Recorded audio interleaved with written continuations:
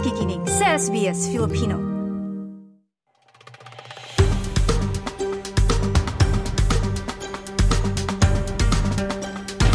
Dapat na maghanda ang mga motorista para sa dagdag na pagtaas ng presyo ng petrolyo sa mga darating na araw. Ito ay sa pagbabalik ng buong fuel excise tax. Hinati ng nagdaang gobyernong Morrison ang naturang buwis 6 na buwan nang nakalipas para mapagaan ang mga gastusin o cost of living ng mga Australiano. Nagbabala ang competition regulator na aaksyon nito kontra sa sinumang fuel retailer na mapapatunayang labis ang singil. Ang detalye sa tampok na ulat. Sa isang gasolinahan sa Melbourne, dagsa ang mga motorista para magpagas. Inaasahan na mas magiging magastos ang lahat, lalo na't inaasahan ng muling pagtaas ng presyo ng gasolina. Ramdam ng mga motoristang ito ang pagtaas ng kanilang lingguhang budget. Depending on how many jobs I'm doing a week, but roughly $200 easily. It's insane. I think it's like an extra $50 from last year. You know what I mean? Like that adds up every week. Getting in early before the prices go up, I just heard.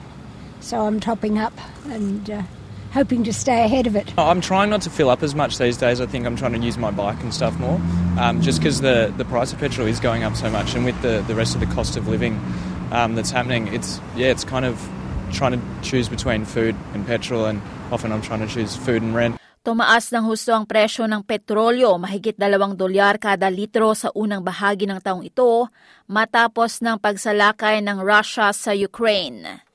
6 na buwan nang nakalilipas, pansamantalang hinati ng gobyernong Morrison ang fuel excise tax para makatulong sa mga Australiano na harapin ang tumataas na pang-araw-araw na gastusin. Ibig sabihin nakatipid ng humigit kumulang 22 sentimo para sa bawat 1 litro. Pero higit sa $5 bilyong ang ginastos ng gobyerno at nawala sa kita. Ito ang pera na nakalaan na gamitin sa pagpapanatili at pag-upgrade ng mga kalsada. Nitong hating gabi ng September 28, muling ibinalik ang buong fuel excise tax.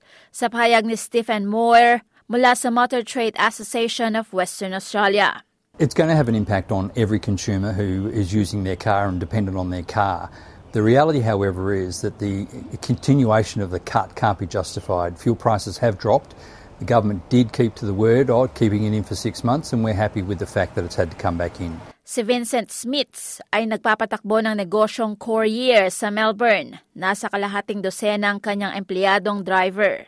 Anya, sa huli ang kanyang mga customer ang labis na maapektuhan ng bigat ng pagtaas ng presyo ng petrolyo. That's correct, yes. The customer ultimately pays for it, but we've got to make sure that the driver gets a living out of it as well. So it's very important. We have to go with the flow. There's not much you can do about it, and hopefully customers will accept the fact that it's an ongoing thing, and there's not much we can do about it. We just have to pass that on.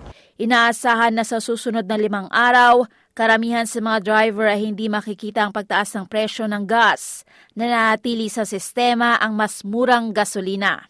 Sinabi ng Consumer Regulator ng Australia na babantayan nitong mabuti ang mga retailer para sa anumang senyales ng overcharging. Firstly, we will be taking action to ensure that there is clear reporting and that motorists can check our reporting and check their petrol price apps, because that gives you real-time data every day. Secondly, if we see any misleading statements that attribute a large price increase to the reinstatement of the full excise, we will investigate and we'll take action. Ang tinig ng tagapangulo ng Australian Competition and Consumer Commission na si Gina Cass-Gottlieb sa panayam ng Radio National ng ABC.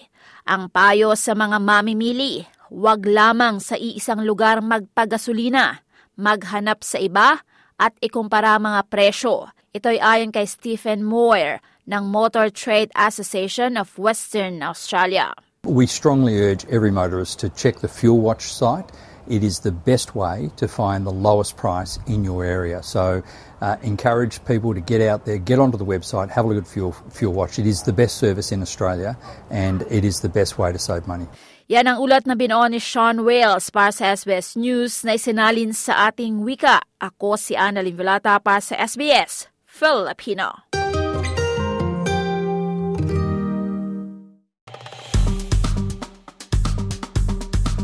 I-like, i-share, mag-comment, sundan ang SBS Filipino sa Facebook.